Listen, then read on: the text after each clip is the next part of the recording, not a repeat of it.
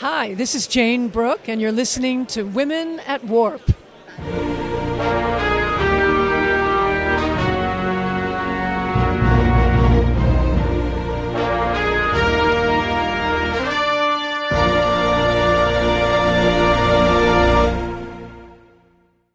Hi, and welcome to Women at Warp, a Roddenberry Star Trek podcast. Join us as our crew of 4 women Star Trek fans boldly go on our bi-weekly mission to explore our favorite franchise. My name's Jara, and thanks for tuning in. Today with us, we have Grace. Hey, nerds.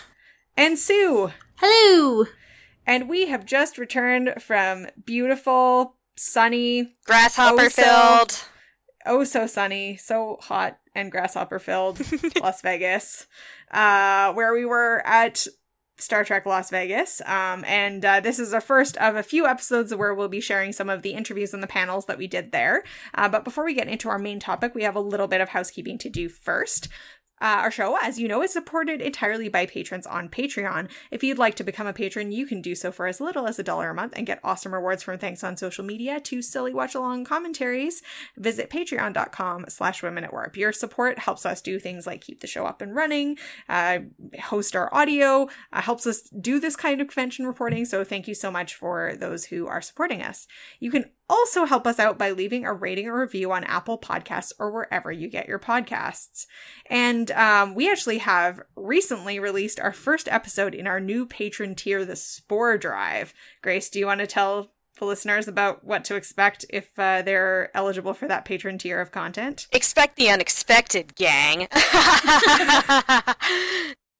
But seriously, we Andy and I recorded an episode about bisexual representation in characters throughout media, and we're both really excited to have gotten to record it. It was something near and dear to both our hearts, so check it out if you can, and know that we will go on many, many tangents.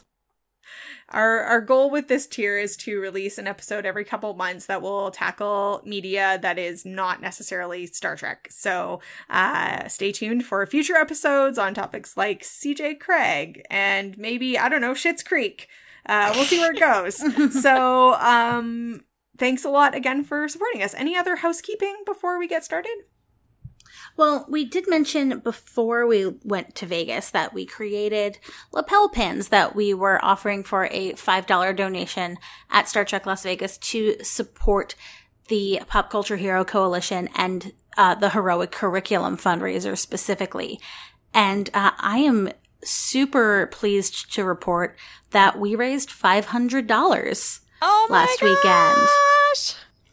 That's awesome. So, and that went into the fundraiser, which will then be matched dollar for dollar by the Roddenberry Foundation. So, really, we raised $1,000 last weekend. So that is super fantastic. So thank you to everyone who came out and supported us in that endeavor. So this year at STLV, there was no really big news like there was last year with the Picard series announcement. I don't think anyone was really surprised by that because there was so much announced at San Diego Comic-Con just a couple weeks ago. But just wondering if either of you have any sort of overall observations or what was the highlights of the convention for you before we go into some of our interviews. Well, for one thing, seeing how people turned out and wanted to make the charitable donations for the lapel pins, A, because we got to feel like, yeah, this is a really good lapel pin, and B, we got to raise all that money for an awesome organization. And just seeing people repeatedly coming up and being like, yes, I want to do that. That felt really good. Yeah, it was really cool. We heard from a few people that they were going around asking for our pin at other booths like fan sets. Oh my gosh. Was pretty cool to hear. Yeah. I honestly, we spent so much time at the booth that I didn't get to many panels, but unsurprisingly for me, the highlight panel that I did see was the Doctor's panel, which was just a lot of fun. And, you know, finally creation is starting to put different casts together to talk about shared experiences across series, which I think is really cool.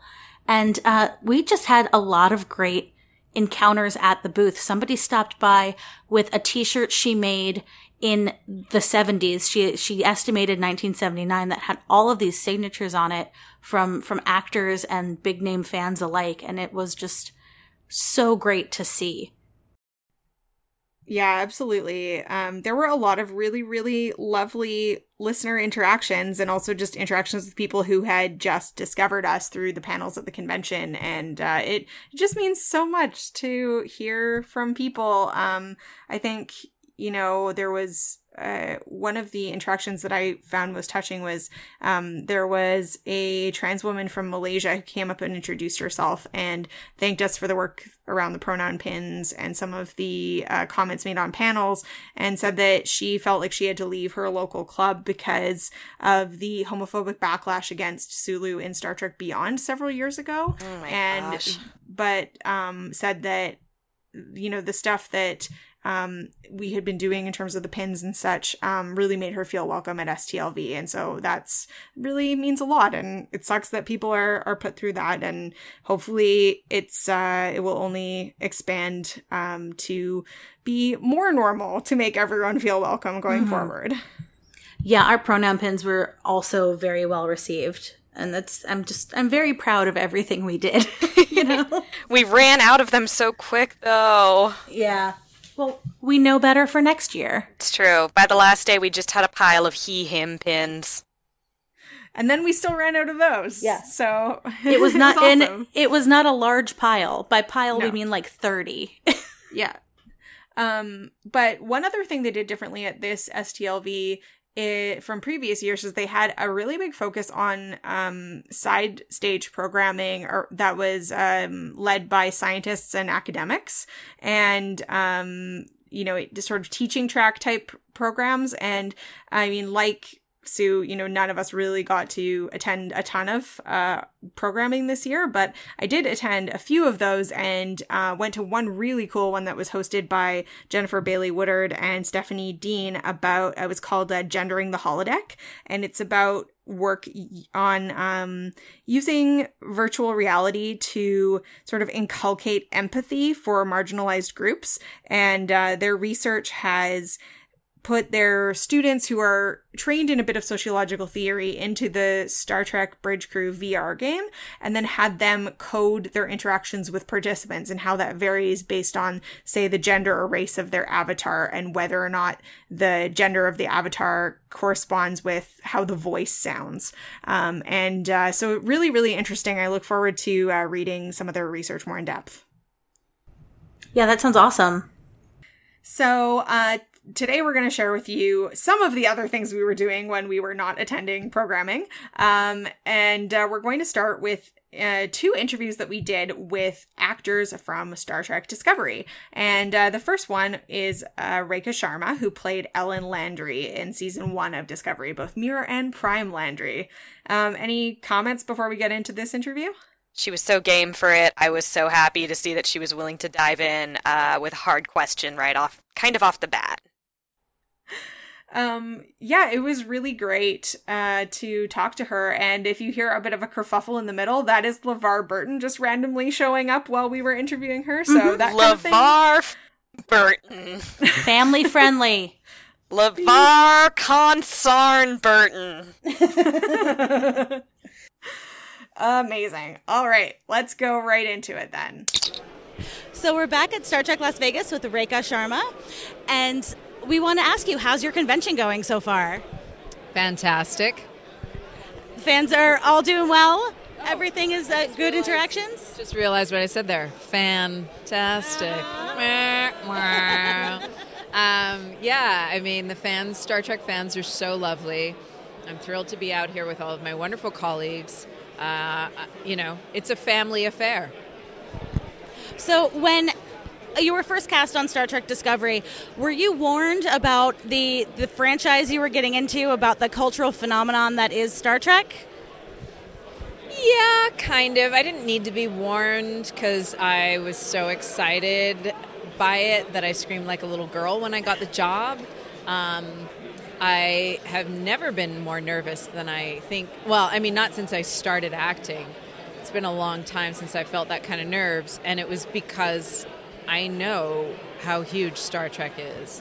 So to walk onto that ship and, kind of, you can't help but go, oh my God, we're doing it again. as a Trek fan, are we going to do it right?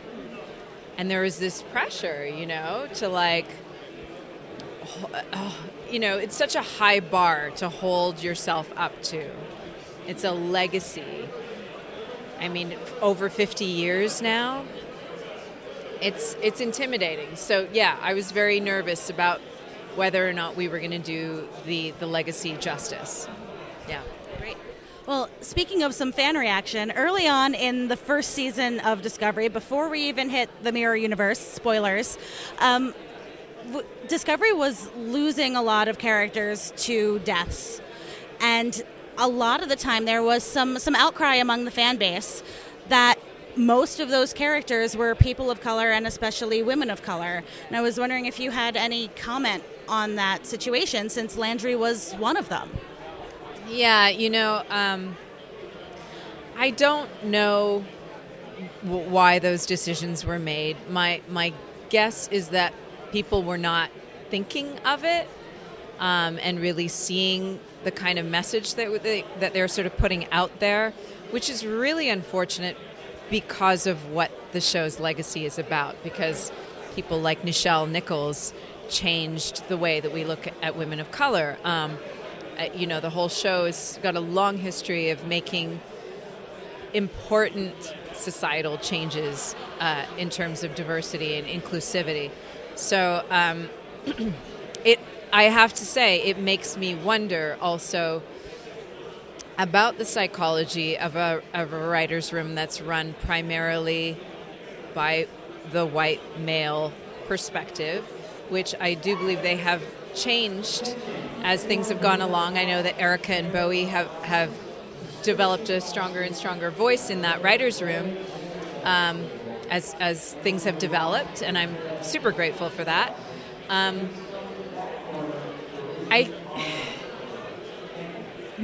White male privilege, they're going to miss some things because that's the perspective they're coming from. And that's the only thing I can think of why that was allowed to happen, because they're just not conscious of it. And maybe, we all have this programming about what the public wants, all that sort of producer mentality, middle America kind of stuff. And as we saw, shockingly, there was a huge portion of Star Trek fans that were actually super annoyed by diversity, which I didn't understand at all.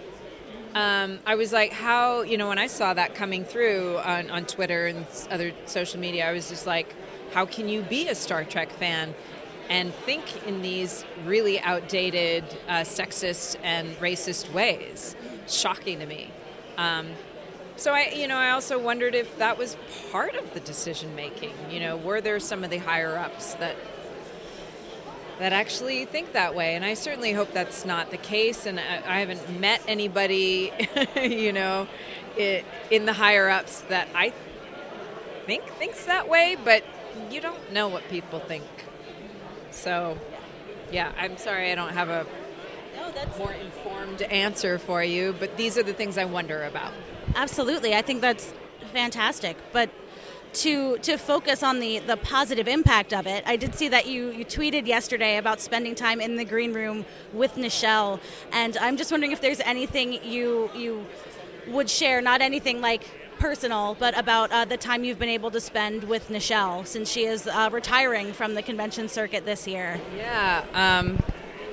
It's an honor. The first time I met her was, I believe, Chicago Comic-Con, I want to say maybe like 10 years ago or something, when I was started doing conventions for the Battlestar Galactica series.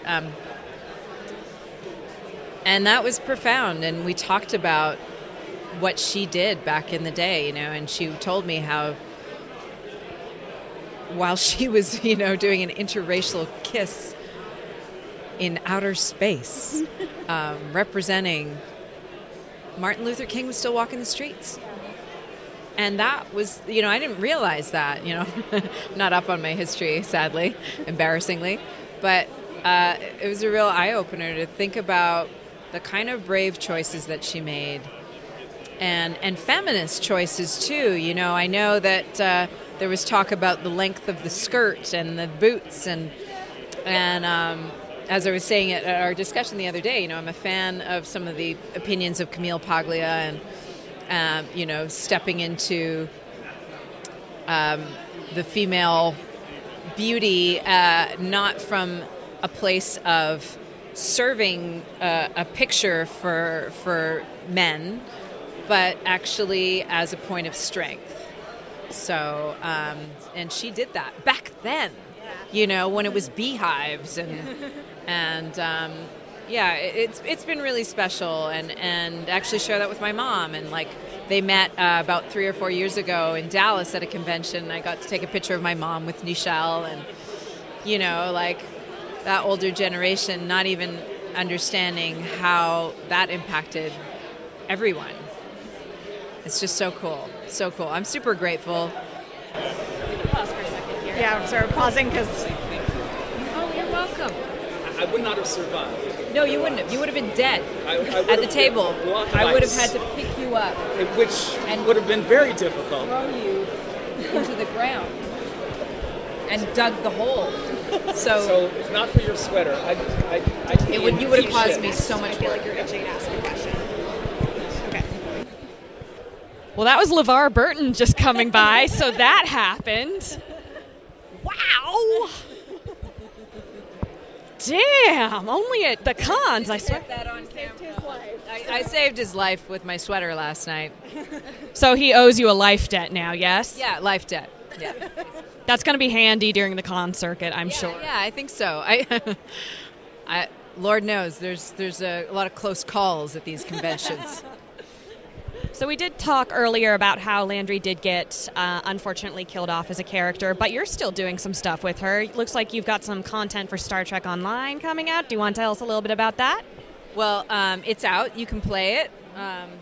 In fact, you can even take one of these and unlock my character to be one of your bridge officers. Yeah, it's great. It's really Landry's the sort of prequel, you know, to the time where she was on the Baran, where she's actually working with Prime Lorca as opposed to douchebag Mirror Lorca. And we get to see what happened in Landry's life that led her to the moment where she calls people garbage. Yeah.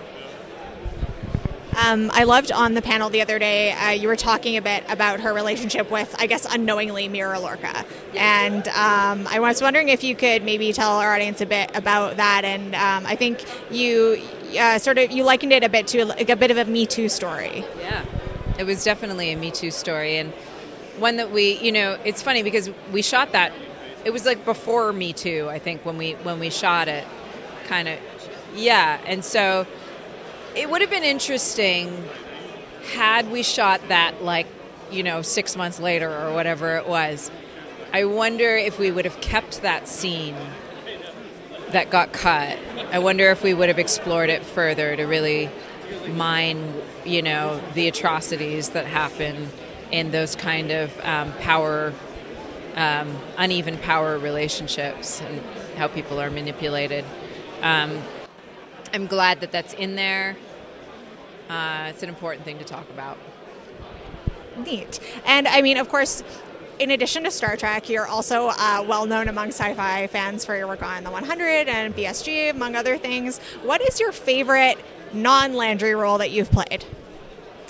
Well, Battlestar Galactica was the best job I've ever had in my entire life.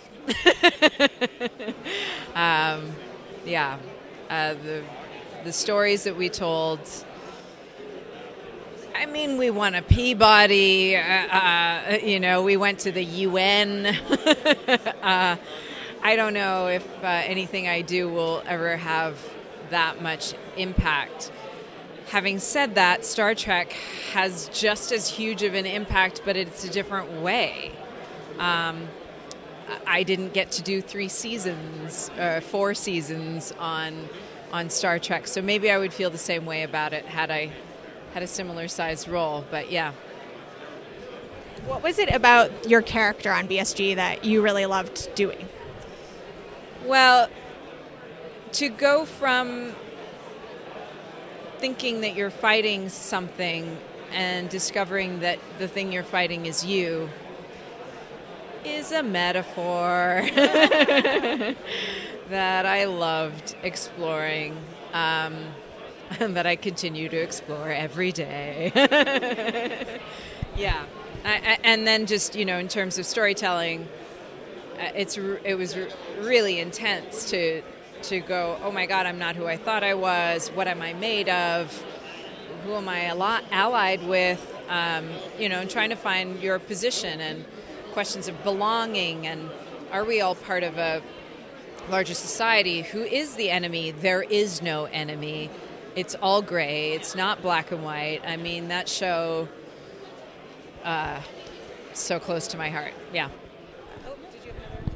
We've got a sign here telling us about Limetown. We're familiar with the podcast, as I'm sure a lot of people are. Do you want to tell us a little bit about that project?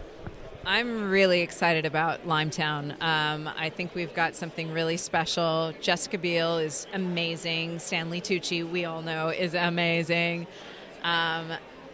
The creators of the show are wonderful. Every single person involved in this project brought their A game, and I think that we're going to see a really, really strong product. It's on Facebook Watch. It airs October 16th. I'm super excited. I can't wait to see it. Yeah. Well, thank you so much for your time today. It's been a pleasure talking with you, and I hope you enjoy the rest of your convention. Thank you.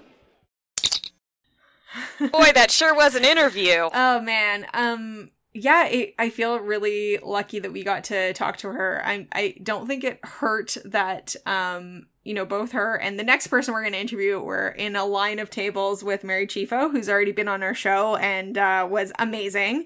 And I feel like we can call her a friend of the show now.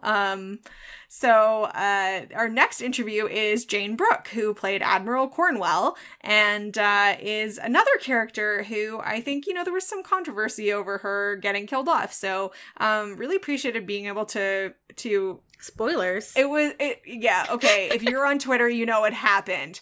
If we don't have swearing, we have spoilers. We asked questions about it. So if you're listening to the interview, hopefully watch the second season or don't care that we just spoiled the ending. But I feel really fortunate that they were both really game to answer pretty upfront questions about that, and whether those choices were necessary, whether things should have been done differently, and as well as sort of more general questions about their characters and what it's like being part of Star Trek fandom.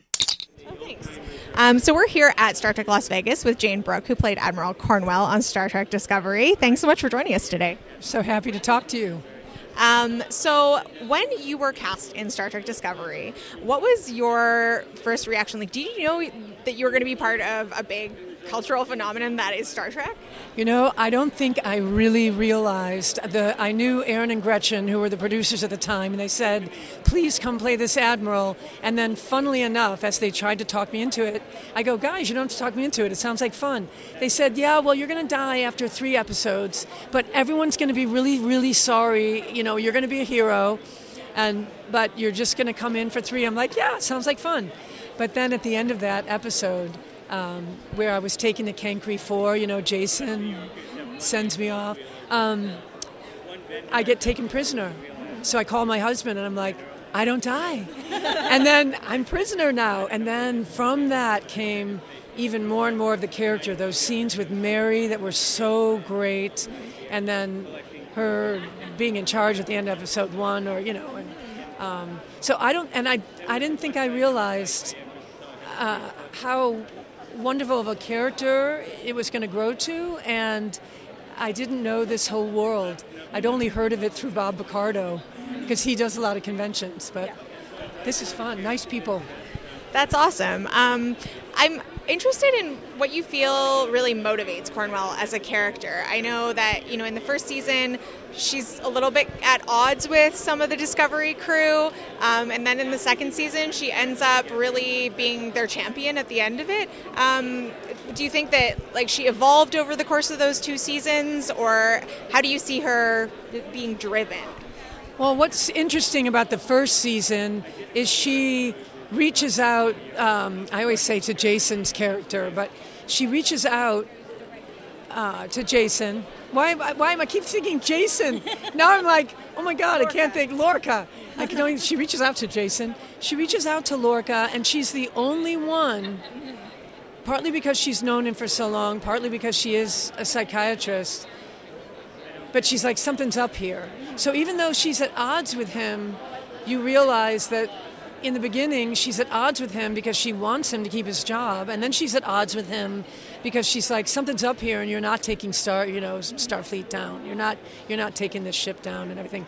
So in a way, it's consistent with who she is in the second season as well. I just think whenever an admiral shows up, everyone's like, oh my God, the principal's here. But she developed over the course of 2 seasons because we saw more and more and more and more of her personal life in the first season a little bit, and then more and more of her strength as a warrior and as a leader. What I liked about her, I think, the most is that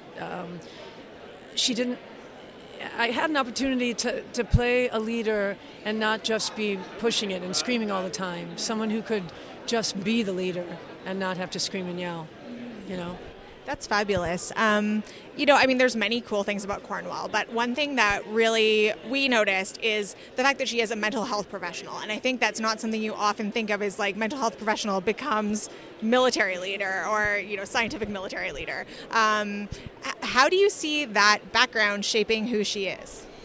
What's interesting, I actually had an Air Force psychiatrist come to my table yesterday. And he said, I served in the Air Force for 20 years. It's pretty amazing that you made Admiral. That doesn't happen often. So it made me, I was like, wow, that's really cool.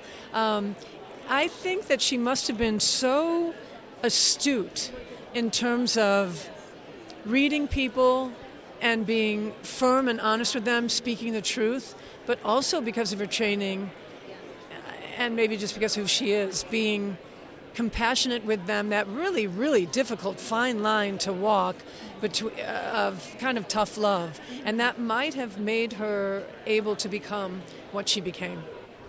That's really fabulous. Did one of you want to jump in? All right. So at the end of season 2 of Discovery, there was a little bit of fan outcry when we lost Admiral Cornwell. And considering that we're leaving the Pike era, supposedly, within the Star Trek storytelling, some questions about why we couldn't just imagine her going on and having a happy ending. So do you have any comment on that decision-making? Well, I don't have any. Since I'm not in the writer's room, I don't know. I can only guess. But the writers, I know that they have a lot of pressure. They have to come up with something pretty amazing at the end of every season. But also, in a way, it really honored, if they were going to end her storyline, it's kind of, it is quite an honor that Cornwell would save the Enterprise, because then it's almost as if she made all the other things possible after that, It's funny that it predates the original series. So that was a big bang, no pun intended, way to have her go out. But yeah, maybe, I don't know, people keep coming to my table and saying, this could have happened or that could have happened, and you never know what imaginative leap the writers might take. But yeah. Do we have holodecks yet on the ship? No, I think we're pre-holodecks, sadly. My solution is always bring them back as a hologram.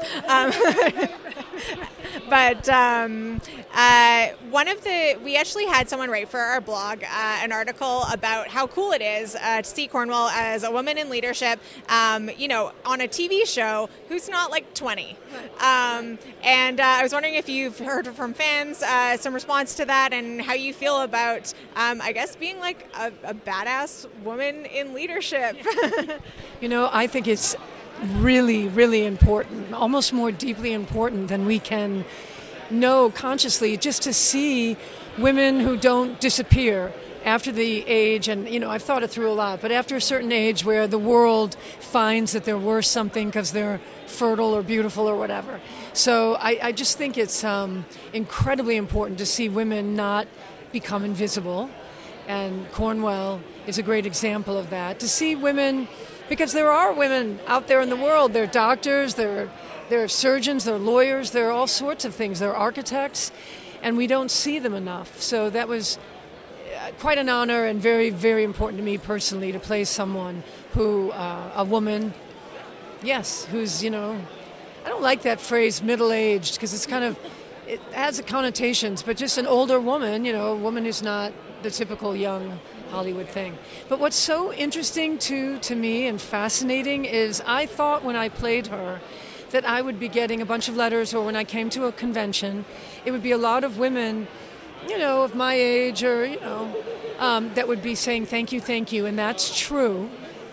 But I couldn't believe the larger number of young women who were very drawn to that character. I was like, wow, women who are 22, 24, and I was talking with some people about it, and they said, well, young women need to know that there's a future for them. They need to know that there's something ahead. And I was like, wow, that's an honor to give that in some small way. Yeah.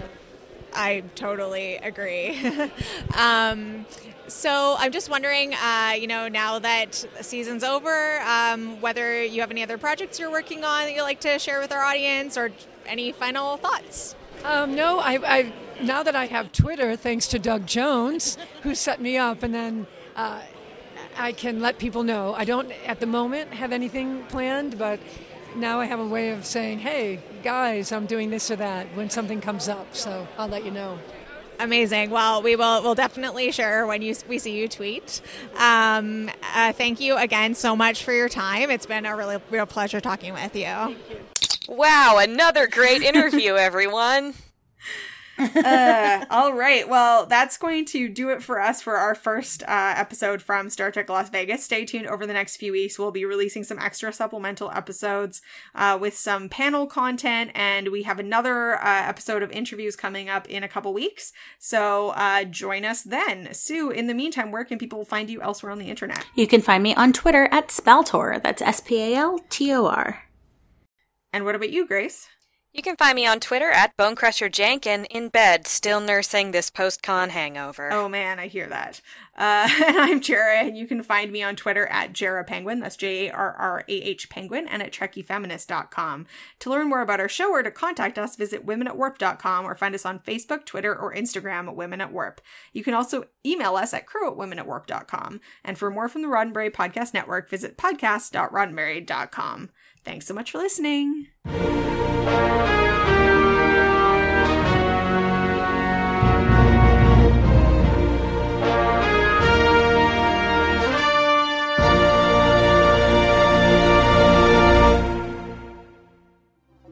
The Roddenberry Podcast Network. Podcast.roddenberry.com